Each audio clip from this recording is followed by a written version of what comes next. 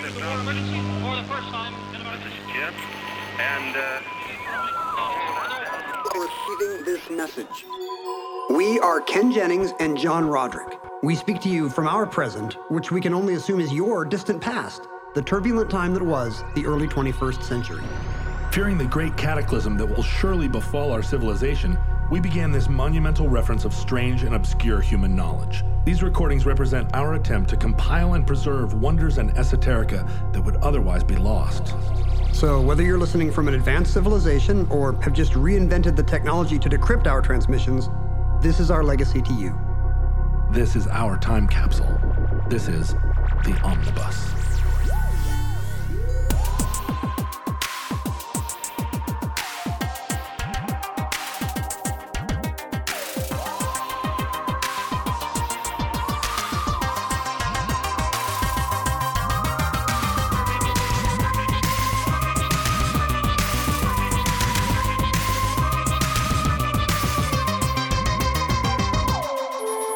You have accessed entry 1195.SS0713, certificate number 31327.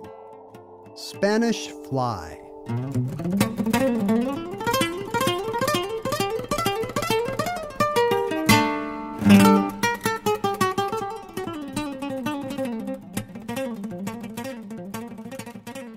So throughout human history, there has been a desire for desire. For an aphrodisiac, a pill or a tincture or a solution to... A tincture, a medicament? A medicament. A solution to either a lack of desire for sex or a lack of ability to perform or complete the sexual act. Is this different than kind of the traditional Greek or Shakespearean plot device of the love potion? You know, you give someone... Like, I think Midsummer Night's Dream is one of many plays where through magical or apothecary means someone is made to fall in love with someone at first sight. Is that what the aphrodisiac is they have in mind, or is that some separate thing and then you would need a follow-up dose? Well, there are a couple of things trying to be addressed by an aphrodisiac. And one of the classical problems dating back to antiquity is the idea of male impotence. A lot of men throughout time sought a solution to either the fact that they had no desire for sex or they couldn't complete the sex act because they couldn't maintain a tumescent posture. A firm grasp of the situation, a firm handle on what was at hand. And so there have been a lot, and in fact, in 16th century France, male impotence was actually a crime.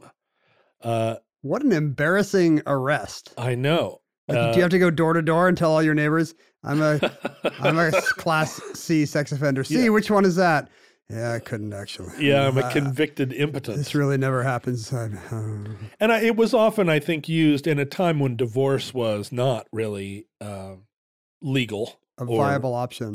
Divorce wasn't, but if you could prove that your male spouse was impotent, and then they could be convicted of that. Would couples kind of scheme then? Like, is that their way out of marriage? I guess the man really has to take a hit for that. Yeah, He'd much rather be like, can't you just say I was unfaithful, honey? Yeah, but I don't think lack of fidelity would have been enough to dissolve a marriage. The problem was at the time that the way the veracity of the claim was tested was that the man was brought into court and stimulated by the court. Whoa. Like by the bailiff? I'm not exactly 100% sure. Was the gavel used in any way? I don't know, but probably because it was shortly thereafter declared obscene to test a man this way in court. And I think it was shortly thereafter made no longer illegal to not be able to get an erection. I never saw Wapner try anything like this. No, by the time Judge Judy came around, this had fallen well out of fortune. So there's the problem, I think, that men have had of feeling that they were not up to the performance. But then I think women also have sought throughout history some kind of drug or potion that would make them more arousable and aroused. Well, it's often a woman trying to use it on the partner, I think, trying to make the man fall for them. Yeah. in fiction and drama. And I think this is true throughout history. It almost doesn't bear really elucidating, because everybody that's been in a relationship probably has felt either an overwhelming attraction to their partner that wasn't reciprocated, or a growing lack of interest in their partner where their partner's interest in them felt oppressive. Yeah, anyone who's ever been in high school understands if only I had some magic little vial that would make her notice me. Or make him notice me. Exactly. Like, we ride the same bus every day, but he never crosses the aisle. And the overlap between love and sexual desire is true throughout literature, where there is in most cases in Shakespeare and in all the great novels and songs, what you want is the person to fall in love with you. Are we supposed to read that as a stand-in for something a little squickier, like the young Athenian lass just wants him to be horny? And I mean, in literature, there was a lot of euphemistic use of the word love, when in fact they were talking about something else. It's kind of like the famous sex scene in From Here to Eternity, where they are sort of wrestling with each other in the surf, and then the camera pans off to the left, and we're left to conclude. Or the fireworks in Hitchcock's To Catch a Thief. Yeah, or it's pan up to the fireworks. Why not? Often portrayed as a train going into a tunnel. I was reading a treatise on dirty jokes for a book about comedy that I have coming out soon. No, nice plug. Yeah, which will be available, I'm sure, for from your local bookseller, online or off. But that's not really relevant to the story. The fact that it's only $24.99 in hardcover. Look for it in airport bookstores. I almost don't even want to mention how much Kirkus Reviews and Booklist have recommended it. Yeah, tell me, what was the title again? It's called Planet Funny, but why is that even relevant Planet Funny. to this anecdote I'm telling? So I'm just explaining why I was reading the 700-page treatise on the history of dirty jokes. Right, because that's the kind of work you put in to every book you write. That's how much I love my reader. And the author was pointing out that if you watch many Hollywood comedies of the production code era, the jokes will always be scrupulously clean. But of course, the jokes being told on the corner tavern at the same time were not. Right. So you'll often see people saying things like, I was watching this Bob Hope comedy with Paulette Goddard. Some of those are very good, by the way. They're like haunted house comedies. He tells her he's made a bet that he's got to tell the truth to everything that anybody says. And of course, his law firm is laughing behind his back, and it's some kind of Jim Carrey type plot device. So they ask him if he'd like to kiss this pretty girl, Paulette Goddard. And he bursts out, "I'd like to kiss you till your ears fly off." And the author of this book made the point that the audience at the time would have not heard the word kiss. They would have heard some kind of 4-letter Anglo-Saxon word, much rawer thing, cruder thing. And so that all these movies have these coded levels where the audience is well aware of what the real plot device is. And what gosh darn it. Right. What the people are actually saying they'd like to do to each other. But it hurts a little to think that maybe Shakespeare was doing the same thing. Come on, man. Well, I think post-sexual revolution in the United States, we have a tendency, like so often people have a kind of myopia of their own time in thinking that we are the most socially evolved or intellectually evolved humans to ever walk the planet. And all you have to do is read Plato to have this sudden dawning realization that Plato's very readable and speaks in a vernacular that's, translated from the Greek. And it's very true of Frank's sexual material too. Yeah. Because, a certain generation that came of age in the 40s, 50s, and 60s where there was kind of an artificially clean veneer put on popular culture, is in for a surprise if they start reading Aristophanes or Cervantes or Rabelais. I mean, there's an awful lot of what feels like very contemporary language and thought. And people were not pre-sexual revolution, even in America, all necessarily waiting for marriage in order to experiment sexually. Well, there's quite a bit of evidence that, even in Puritan times, premarital, just based on birth records and marriage records, you can see that the rate of premarital sex then is not that different than what you would see in our generation in the 20th century. Well, that's true when you look at genealogies, right? If you go back using just strict math, if you follow just the exponential growth of your forebears, at a certain point, there would have to have been billions of people to produce the billions of people there are now if everybody if there wasn't any overlap, let's say.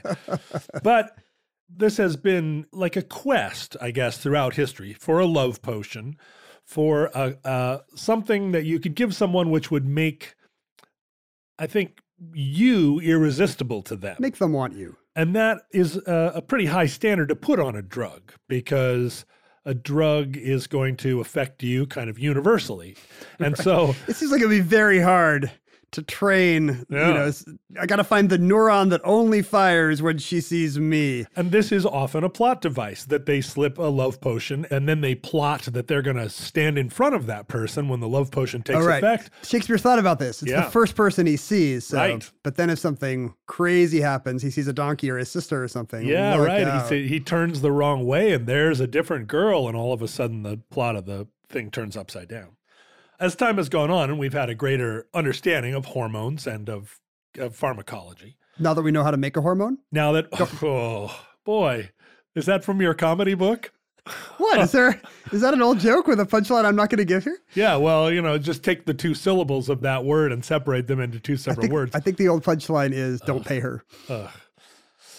So there's long been, I think, an understanding that there is a tremendous placebo effect at work in using aphrodisiacs, both on oneself and on others. Well, sure. Think about all the things that people have just been convinced over the ages were an aphrodisiac, like oysters or snails, and it seems in cases like that, it's actually some resemblance to some part of the anatomy and really not any effect they actually noticed when eating an oyster or a snail, because people would have realized, wait a second, I don't feel that different than before I ate the oysters. Yeah, there's some claim that, and I think it's kind of, it follows, right, that eating an oyster is a fairly sensual experience compared to eating an apple. Although eating an apple did quite a job on Eve. Big juicy apple, big bites. But an oyster, it's very, there's a lot going on. Compared to a kale salad, for example. And other aphrodisiacs like champagne or chocolate. I mean, some of them, champagne just gets you drunk, and alcohol is one of the number one aphrodisiacs. Chocolate although it can have the opposite effect too, right? If you're interested in potency. Right. And this is a thing that people are always trying to counteract, right? I mean, you get drunk and all of a sudden you want it more, but you're less able to follow through. Chocolate and cigarettes actually inhibit your ability to get aroused. Yeah, because it... So giving like fun-sized Baby Ruths at the start of the date doesn't work? And I've been doing this for years? It's not so noticeable. It's a placebo effect, kind of, almost. I mean, it doesn't help. Let's call it that. But we have recognized that there are things that do work as aphrodisiacs. Testosterone, given to both men and women, increases sex drive. Mm-hmm. It's a sex chemical. But testosterone, there are a lot of side effects, and you can't just go down to the Rite Aid and get a vial of testosterone. You got to go to the Russian Olympic Committee or something. Yeah, if you watch the movie Fear and Loathing in Las Vegas, they're taking hits off of a bottle of monkey adrenal fluid. But that's even harder to get a hold of. We were just outside of Bakersfield when the monkey's spinal fluid kicked in. There's some research being done into a chemical called bremelanotide, which is actually kind of being demonstrated through clinical tests to be an effective aphrodisiac for both genders. But strangely, and I in reading the literature, I wasn't 100% able to discern why, but it was initially administered as an intranasal drug. So wow, you got to take a hit like you're you did Dennis Hopper and wow. This was what they chose, and I think it's because that's a very sensitive mucous membrane. Gets in the circulation quicker. But unfortunately, with that application, it caused a high blood pressure, hypertension. And so they had to back off, and now they're working on it as a subcutaneous application. So do you have to have a needle? Or something, or I don't know, you don't want to stick it under your fingernail. But Can you have some of it under your skin and you have some time release app on your phone when you tell it how much what's it called? Bremelanotide? It is bremelanotide, yeah. That's my favorite part of the Christmas season. I love that. I know. I love celebrating bremelanotide. Well, but you're Orthodox, right? right. It's on a different day here in the West. I always forget. Bremelanotide is not yet available in stores, but they're working on a way to apply, and apparently subcutaneously it doesn't create this high blood pressure problem. We're speaking to future generations that maybe have been born only because of the existence of bremelanotide. Yeah, sure. Well, the perpetuated life on Earth after the singularity. The 100-nosed koosh balls probably have no problem with the intranasal application of bremelanotide. Well, if they're tribbles, they're just going at it all the time anyway. They laugh at our need for bremelanotide to keep our... I mean, they probably think of it as some dead end of evolution that people ever needed outside pharmaceutical help to propagate the species. Well, they're sticking their noses into their fellows' noses, and they may be multiplying like spores. Proboscophilia. And also methamphetamine. Oh. And to a lesser extent, cocaine are real, in a lot of cases, perform as a real aphrodisiac and also as a performance enhancer. But this podcast, there's a little disclaimer, this podcast does not recommend taking methamphetamine for any purpose. It causes your teeth to fall out. It makes you be able to march all the way into Poland. It is a bad, bad drug. But it seems like you're mezzo on cocaine? Oh, it's also a bad drug. Stay away from cocaine. Got some good news for you Patrick Batemans out there. John is down on meth, but that's it. Do not take trucker speed of any kind. If someone gives you a cross-top, don't even take caffeine. Without Benzedrine, we wouldn't have the Beatles. You know, those guys couldn't have played 18-hour sets in Hamburg without all kinds of crazy truck driver drugs. It's true. Well, and when you think about it... And we wouldn't have the financial collapse without cocaine. So think of all that these drugs have given us. I do. I think about it a lot. But this show is specifically about Spanish fly. Tell us about Spanish fly, John. I feel like it's I would have thought of it as a mythical drug, a schoolyard legend. Well, that's how it functions in pop culture, right? Yeah, that is how it functions in pop culture. And throughout the 70s, it was kind of a popular idea. If you looked in the back of men's magazines or even Popular Mechanics, which I guess at the time qualified as a men's magazine. Popular Mechanics, really? I mean, I'm not going to make a sweeping generalization about who reads Popular Mechanics. No, but I'm surprised by the idea that Popular Mechanics was interested in sexual mechanics just because they had a largely male subscriber base. Well, there was a lot of pseudoscience around sexual arousal, androgen, and these ideas that you could... that there had been discovered a way to extract pheromones, and that these would make put on as a cologne. Put this cream under your armpit and you'll be irresistible. Right, tonight. irresistible. When it comes to meat, quality makes a huge difference in texture and taste. And even though it might be better for you and the environment, a lot of the higher quality meat you find at the grocery store is just too expensive for most people's budget. Thankfully, there's ButcherBox. ButcherBox believes everyone deserves access to high-quality, humanely sourced meat at an affordable price. That's why each month, ButcherBox ships a curated selection of the finest cuts right to your home. Choose from 100% grass-fed and finished beef, free-range organic chicken, heritage pork, wild-caught Alaskan salmon, and sugar and nitrate-free bacon. No antibiotics, no added hormones, just meat the way meat should be. And right now, you can get 2 pounds of ground beef and 2 packs of bacon absolutely free, plus $20 off your first box when you visit butcherbox.com/iHeart or use the promo code iHeart at checkout. That's butcherbox.com/iHeart or use the promo code iHeart at checkout. Spanish fly was a love potion. The idea of it, that you could put a little Spanish fly in something and it would make you, or make your intended fall in love with you. And it kind of, the popularity of the idea of it went along with the sexual revolution, because the sexual revolution happened as a result of birth control. All of a sudden, with the pill, you could have sex without the normal danger. If we're using birth records as our marker of just how Puritan the Puritans were, then, we just got rid of the birth problem. We got rid of the birth problem, and then immediately, or in the exact same moment, there was no-fault divorce. So you could get divorced from your in the exact wife. Same moment. Pretty close, The same guy inventing the diaphragm is like, I have a second idea while I wait for the latex to set. You know what would go nicely with this main course? But the problem then was, if you're someone who's living in the newly liberated 60s and you don't have to worry about suddenly being in a shotgun wedding, you had the new problem, which was, am I attractive to people? Like, how do I take advantage of this? Right. new This has never sexual been an revolution? issue before. For the past centuries, you just had to be attractive once briefly when you were young to one person and your problems are solved. Right. You wooed them. But now with this awareness that everyone out there is having this fantastic orgiastic experience, probably promised you in the pages of Playboy. Yeah. How do I keep up?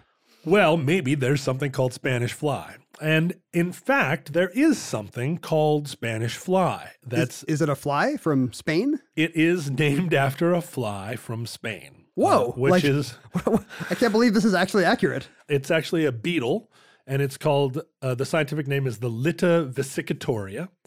It's a green beetle, and it's a member of what they call the meloid beetle or blister beetle family. What makes a blister beetle blister? Well, a blister beetle creates a chemical that is like a lot of animals or beasts, critters. It's thought of as an anti-predatory solution. Oh, I see. It creates Birds stay away from me because it creates this chemical that is a real burning agent. some very caustic, like a lye or something that it can super caustic chemical called secrete. cantharidin, which is, it's a blistering agent that actually has a lot of medical uses. We use it now as an agent to burn off warts. Really? And it's actually used in tattoo removal. My podiatrist or dermatologist might give me Spanish fly, Might give you Spanish even fly. if he's not that into me. It's derived from, they take these green beetles and they crush them up. And Very offensive if green beetles are listening to us now. Sorry. That's true. Sorry Well, for the mental picture John just provided you. hopefully they're But we either... we really needed that tattoo gone. I am no longer dating a woman named Chelsea. It's got to go. I think in the future, the Spanish flies will be large enough and have so few predators that they may have lost this caustic. In the nature. future, they're so large that you can actually milk them. We no longer have to crush them up. Oh, We've domesticated the Spanish fly, wouldn't and that be nice? you just go out to the barn and get a big bucket of frothy milk? cantharidin. And Spanish fly has been used for this purpose for many, many centuries. By this purpose, do you mean it's medical stuff or? Well, so it was understood that these beetles were a blisterer for a long time. It's a chemical poison that can create real injury, including death. But it was also understood to be something of an aphrodisiac because the chemical that causes blistering in very small doses can be taken through the body, but it isn't processed by your gastric juices. It remains an irritant all the way through the process. Wherever in your body it is, it's causing Inflammation. Inflammation, let's say. Including in your urethra as it passes out. And in women, it's kind of an externally unnoticeable swelling of their urethra. But in men, it creates a very strong sensation of burning and excitement in your urethra as it passes through. And so I feel like we're conflating two very different kinds of excitement and kind of waving our hands and saying, yeah, my urethra is burning, so but I'm not, ready to go. Not burning like if you, say, for instance, went to the men's room after eating a hot bowl of pho and forgot to wash your hands before handling yourself. That is a kind of burning. Seems like an increasingly unhypothetical story for you, John. I don't know if you've ever taken any jalapeno peppers in your hand and then gone to the restroom. Yikes. That is a terrible kind of burning, but this is internal and it creates stimulus. Let's call it that. Right. Well, I think in a past entry, we've talked about how strychnine, rat poison, was given in small doses to athletes as a stimulant. Right. And I assume it's the same kind of thing. A little bit of this poison goes a long way. Yeah. And it was very hard to get an accurate dose of Spanish fly. In fact, Lucretius supposedly died of an overdose. Lucretius, some Roman... he's a poet and philosopher, Lucretius. or he was before he misdosed before a hot date. Yeah, you can read all about him in my upcoming book about all the great Roman philosophers and Greeks who write in very, very readable contemporary language. There's no publishing date for that book yet, but you'll certainly hear about it. So you're telling listeners they should certainly buy mine first. Go ahead and get Ken's. It'll be a nice amuse-bouche. It'll prepare your urethra. For John's 10-volume set of the great Roman writers. So there's a lot of truth to the idea of there being a Spanish fly and it being used throughout history as another one of these sort of medicaments that would give you an erection. But people didn't think of it differently from, for example, in the Bible, there's actually a story where people eat mandrakes. Rachel and Leah, the two wives of Jacob, are fighting over who's going to eat the mandrakes that night, or who's going to use them, I guess, in their boudoir. Was Spanish fly just thought of as one of these kind of oysters, mandrakes, whatever kind of a preparation? Or did people know that it did something specific and physiological you couldn't get somewhere else? No, I don't think you would take a blistering agent into your mouth unless you had some Unless you had a plan. pretty strong evidence that it was going to work. The difference being that in our era, Spanish fly is thought of as an aphrodisiac in the sense of taking a disinterested person or a ambivalent person and turning them into someone who desires sex. It was much more a male enhancement drug and seen as a way to get and prolong an erection. Okay, so the people buying this in Popular Mechanics were not, and we're kind of getting into a skeevy area here, we're not trying to slip it to a date or a... Well, no, by the time Popular Mechanics came around, and listen, if you are the publisher or editor currently or in the past of Popular Mechanics, we are not slurring you. This was just a... Let's make up a name of a 60s sounding men's magazine that we can say. Let's call it Stag, although I'm sure that was a magazine. although all the one syllable words I'm thinking of. Yeah, Horn. Swank, I'm sure that's real. That was totally a magazine, Swank. Let's call it... Stag is pretty good. That does sound like one in a prop in a movie. How about Moon Tube? I don't know. From our past episode. Yeah. Let's call it Stag Magazine. By the time those ads came around, there were a lot of imitation Spanish fly pills. Not a ton of cantharidin was being... green beetles were not being ground up and put into pills as much. Because this is not regulated by any government aphrodisiac agency. No, you have to find these beetles and find people who are grinding them up and take the right dose and not die like Lucretius, but... I'm imagining a room full of women in their underwear, like in a TV version of a drug dealer's workshop, and they've got a pestle and they've got green beetles, a bunch of beetles, gunk everywhere, and a bunch of really blistery fingers. Right. I hope they have gloves. But during this era where there suddenly kind of was a social demand for, and this goes back obviously to Shakespeare, as you say. But he called them filters, by the way, with a PH. That was the old-timey word for a love potion. A filter. Isn't that weird? You see it in the 1950s. You see it in kind of like darker literature of the period. But really, it was the 60s and 70s where this blew up. And literally. In the popular culture, Spanish fly became, as you're saying, a kind of... I won't call it a literary touchstone, but a cultural one. There have been... A meme before there were memes. That's right. There have been 3 films called Spanish Fly. Really? One in 1975, which was a British movie, Spanish Fly. Oh, I can imagine exactly the kind of gross British sex comedy Spanish Fly. With the décolletage and the Ibiza. 75 would have been a little bit before then, but yeah, right. It would have been some secretary and somebody that looks like lots of Benny Michael Hill, Caine. lots of Benny Hill type jokes. And then in 1985, there was a French film called Spanish Fly. Spanish Fly. Le Mosquette d'Espagne. Right. Or whatever. And then, of course, in the United States, we didn't get around to our Spanish Fly movie until 1983. We're so... 2003. What am I saying? No, it's very recent. We're so prudish. Yeah. 30 years behind the French. Although there was a Van Halen song called Spanish Fly that came out early on in their career. It wasn't instrumental. But there have been... so I don't get to ask you for your David Lee Roth impression. There was a... I can do David Lee Roth. Oh, it's good. There was a band called Spanish Fly. There's been an album called Spanish Fly. And of course, Van Halen did the Spanish Fly. What about song. Spanish Flea? The, what is that, Herb Alpert? And there's... Is that a reference? No. Yeah, it absolutely is. Oh, people would have heard that and been aware that it's kind of a wink wink. They understood immediately. And there's a Futurama episode called Spanish Fry. Fry, the protagonist of Futurama. Isn't that good?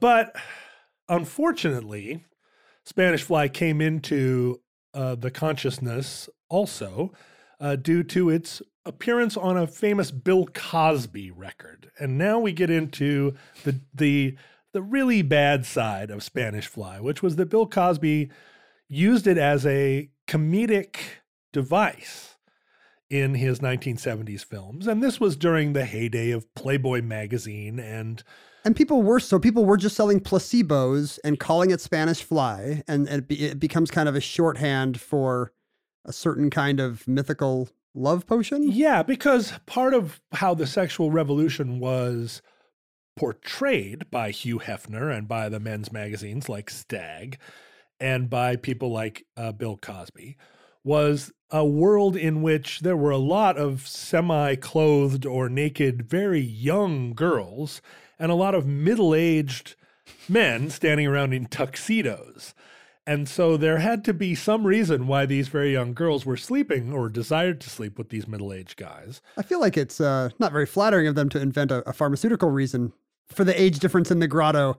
Like, shouldn't Hef just be insisting that it's his middle-aged wisdom or his, his tennis game? Or their wealth and power, right? Sure. Frank Sinatra married Mia Farrow at this point in time, and he was in his That's an age gap. mid-40s, and she was 19 Yeah, or she's something. barely 20, right? Well, I think those guys probably, for the most part, did sort of try to get by on their tuxedo and their pinky ring and their charm. But to the vast majority of American men who were freshly divorced and wondering how in the hell to... Did not have a grotto. No, they didn't. And so Spanish Fly was, I think if they hung around a bar and struck out enough times, they were looking for some solution to their problem. And Bill Cosby, in his own comedy, talks about it as a fascination he developed as a young teen when he was 13 Oh, he's doing years one of old. his childhood Yeah. routines. You take the fly that is from Spain. Oh, boy. I was hoping we could get through this without you doing a Bill Cosby. A terrible Bill Cosby? But you just did a comedy book. Why so don't you do a practice. better Bill Cosby? I have never had a Bill Cosby impression. Nobody has a good Bill Cosby. I guess the closest I had was I had an impression of Mushmouth from Fat Albert. Which is Cosby. Abba-dooba Fabba Albert. But We should explain, for the benefit of future listeners, we're living in a very difficult time when, for our generation, Bill Cosby, kind of a comedy hero and a symbol of racial harmony in America, Yeah. was revealed to be a deeply horrible man well, and for revealed- decades. He revealed that he was doing this kind of, or he was seeking and also actively using various Spanish flies. Wait, this is the premise of his Spanish Fly routine? Is that he's drugging women? Yeah, he was Hilarious. He was hilariously putting this stuff on albums in the 60s, 1969. Not his breakthrough. He was already very famous, but he had an album called It's True, It's True, where he had a whole section of the record, and it was a live record, a whole section devoted to how he's seeking and also utilizing Spanish Fly, more seeking than using at the time. That is an interesting thing about the whole, how do we separate the artist from the art debate, which is that a lot of these artists didn't particularly care to separate the art from their personal failings. And at the time, culturally, the audience for this kind of routine thought it was hilarious. Not just thought it was hilarious, but all sort of understood and agreed that this was, I guess, a thing that not only was acceptable, but was what you did if you were a man a middle-aged man in the world. Would it have been different had there been a wide knowledge of really effective, what we now call date rape drugs available? I mean, is part of this perpetuated by the fact that people aren't aware that this is something you could do? Well, there were. This was also, the 60s coincided with a great increase in the amount of pharmaceutical drugs and this was an era of drug development. So this was when Quaaludes came on the market. This is when all, Black Beauties and Spinners and Squeak and I don't actually know which of these are crab fake, but- claws and Moon tubes. banana hammocks. I mean, these were all available now, and they were Mother's Little Helpers were very popular as sedatives and recreational drugs. Oh, so people were starting to use these for the same nefarious means we see today. I mean, there's a lot of history of knockout drugs. The famous Mickey Finn. Mickey Finn. But I associate that with some mean bartender rolling you with his Irish buddies, not any kind of sexual conquest. Well, that is where it comes from, right? A Chicago bartender who would dope you up and then steal all your pocket change. But the drug he was using in Mickey Finn was a drug called chloral hydrate, which is kind of still, and in the 60s and 70s, was used as one of Bill Cosby's. He eventually discovered that there wasn't a Spanish fly, but that you could just slip barbiturates into somebody's drink and make them compliant or unconscious. There's a scene not often reported and not told by Bill Cosby, but he and his co-star Robert Culp from I Spy, of the television show I Spy. And we should say that part of Bill Cosby's, part of his mythology or part of his career was he was the first black actor to be on mainstream television. A lead on a network show. And so he was famous in the 60s and a groundbreaker. And he was kind of, maybe this is not age real, but he was one of the good ones. Yeah, you know, like that's right. He didn't even do bits about race. His comedy was all about universal stuff about his childhood and parenthood. And so he allowed a generation of Americans to feel very enlightened because they were fans of Bill Cosby. They owned a Bill Cosby record, even though he was a colored comedian. Well, and he was like OJ, he was beyond color. And so you could be a fan of his without fearing that he was going to say anything militant. It does seem that never ends well if your only two examples of your post-racial celebrities are Cosby and OJ. I guess those aren't my only two examples, but two bad examples. But he and Robert Culp actually went to Spain seeking Spanish fly. Wait, is this an episode of the show? No, it's not. Although it may have taken place. It certainly took place during the run of the show. It was a globetrotting kind of a show. I remember they were secret agents disguised as tennis pros. Well, that may have been on TV in Korea in the 1980s when you were a kid, but I never really got into I Spy. I actually did watch a lot of very delayed TV through the Armed Forces television network. I was a fan of Hogan's Heroes, speaking of protagonists that ended up with questionable sexual histories. Right. And you get into the whole, like, how funny are Nazis question there, too. Right. Have you always wanted to learn to play an instrument? Maybe you've even tried at some point, but gave up because you felt lessons were too expensive or that you just didn't have the time. Thankfully, there's Musician. Musician is the fun, easy, and affordable way to learn guitar, piano, bass, ukulele, and even singing. Just download the app to your desktop, tablet, or phone and start playing. Musician gives you 24/7 access to a vast catalog of video lessons from professionally trained educators, as well as thousands of exercises and songs across dozens of music genres, all tailored to your goals. And with Musician's award-winning technology that listens to you play, you'll get real-time feedback on timing and accuracy so you can actually see yourself improving as you learn. Start your extended 14-day free trial of Musician's Premium Plus package at musician.com/start.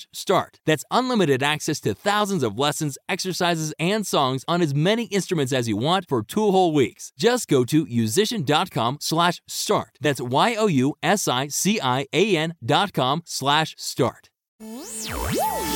But I guess Robert Culp tells this story. They asked a Spanish cab driver if he could get them some Spanish fly, because that's where you always get. Right, you're in Spain. Yeah. ¿Dónde está el fly de España? Well, you ask the cab drivers, right? They know everything. And the cab driver, laughed and said, did you bring over any American fly? Owned. And that's right. They were owned because his point was, no, there's no such thing as Spanish fly, you dummies.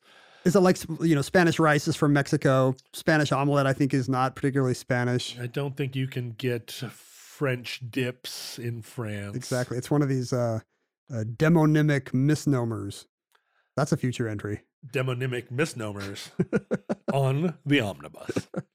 But Bill Cosby and I think a lot of, and a portion of the more nefarious Spanish fly seekers did move on to just drugging people with Quaaludes, which were a very popular, briefly popular sedative. It was they only really came on the market in 1962, and they were outlawed by 1985. Quickly found to be unsafe. Partly for this very reason, people because of the drugging stuff, addicted to Quaaludes, and also they were used nefariously.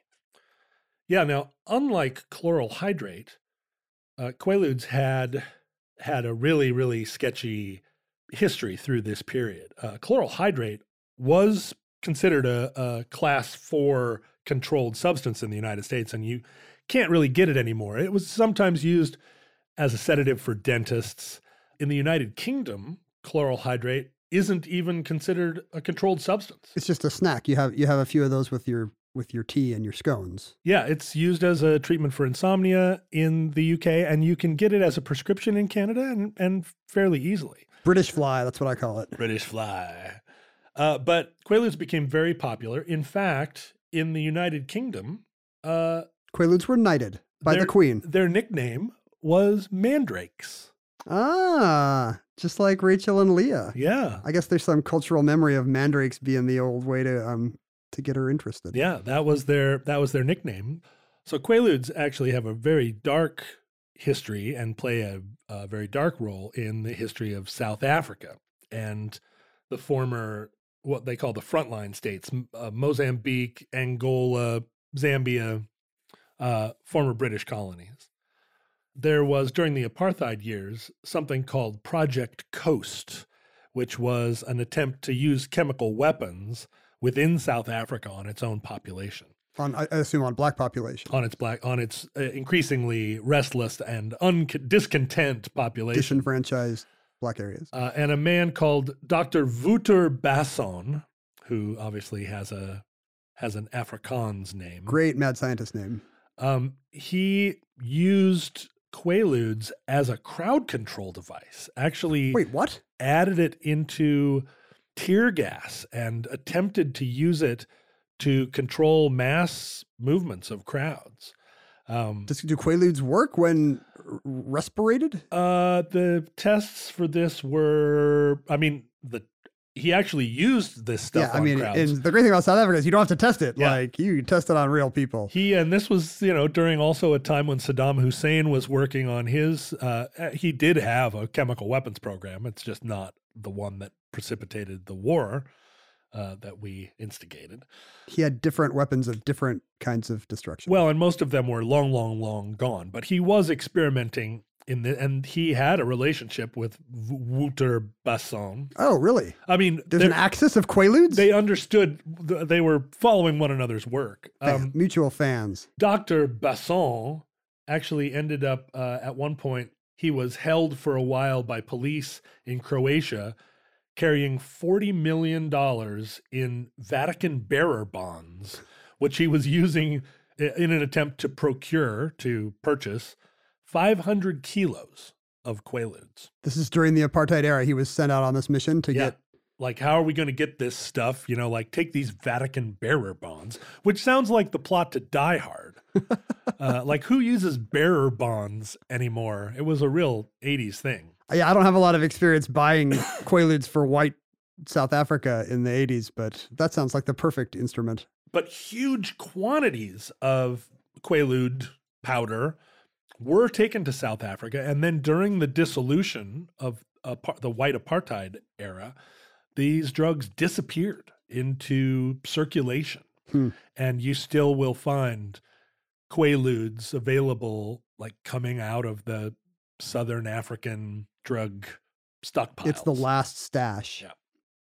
Now we're living in a world where we recognize that Bill Cosby was not only nefarious, but also had not found a mysterious love potion. He had found, in fact, tranquilizers and was using them as a rape element. That popularized the idea that there was a widespread use and widespread dissemination of what we call date rape drugs, like Rohypnol and GHB. There are several of these. I'm sure you've heard of them. GHWB, the George Herbert Walker Bush the drug. George Herbert Walker Bush drug, which it's kind of an anti. Look, it causes you to read people's lips, not want to kiss them. And so, and in our culture now, there is a sense that these drugs are widespread and are being used frequently to create this intoxication, this state of incapacitation. It's an interesting sequel to the Spanish fly cult of the 60s, whereby this thing that barely existed and, just gave you an owie urethra had this whole mystique built up around it. And now you don't, especially in reading contemporary accounts of date rape drugs, there is very little talk about them being utilized to create a love potion effect. And it's Right. much more like, people's drinks are getting dosed and then they're waking up unconscious. I guess You that know, is they're waking up progress. We're the next day. romanticizing rape less. I'm glad we finally advanced. Now, strangely, and I think this is true often in situations like this where you have a cultural moment, the actual toxicology reports of situations where date rape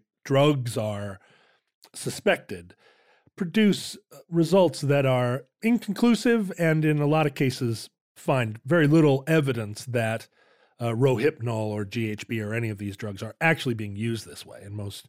It's difficult to nail down because GHB and Rohypnol can be metabolized fairly quickly. Yeah, But yeah, when there are studies, There's- it sure is hard to find an epidemic. and that, that we've seen and have even investigated in our own show. Lots of instances. We haven't investigated lots yet, but certainly they're on our list. Lots of instances where there will be a cultural moment for a thing, like lacing your pot with PCP, where you go through a period where it seems like everybody was smoking pot that was laced with PCP, and then you think about it a little bit more, and it's pretty hard to get PCP, and it's also expensive.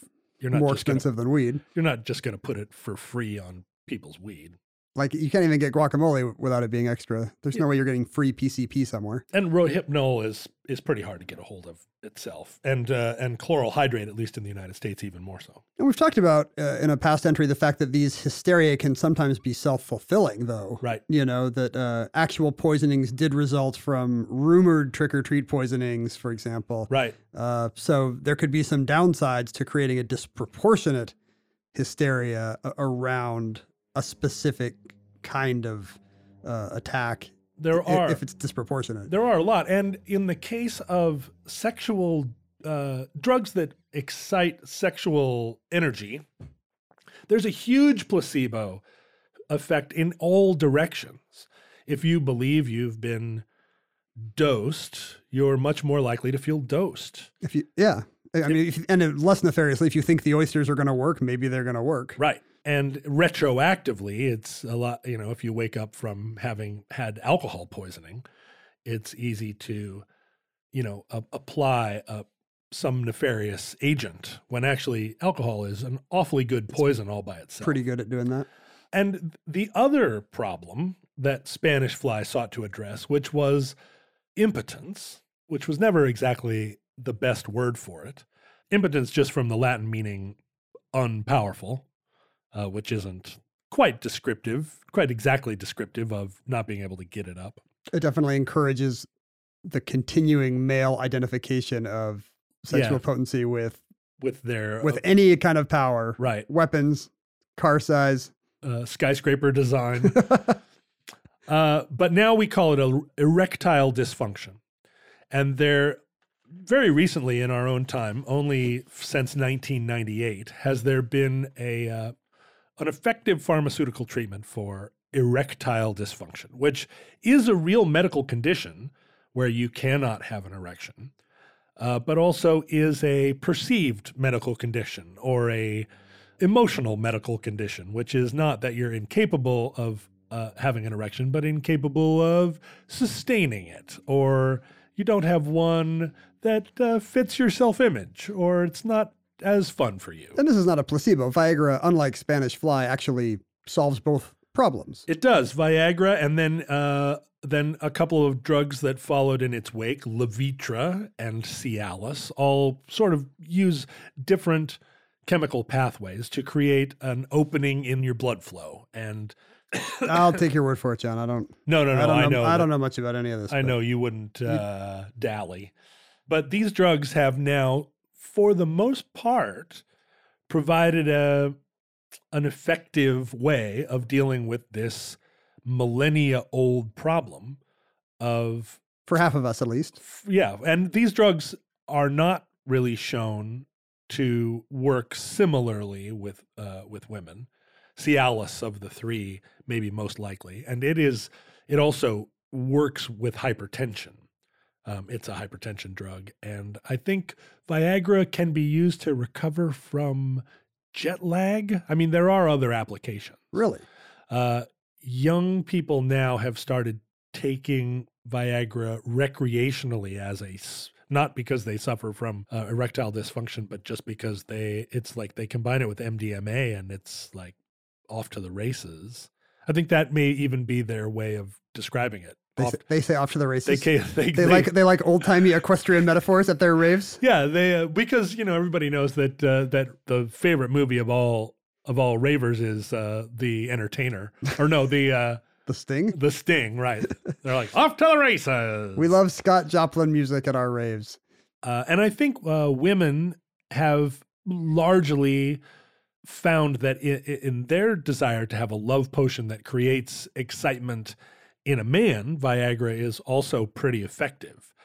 There's not a ton of documentation on all of the probably tens of millions, if not hundreds of millions, of women who have found that their husband's discovery of Viagra is only a massive inconvenience to them.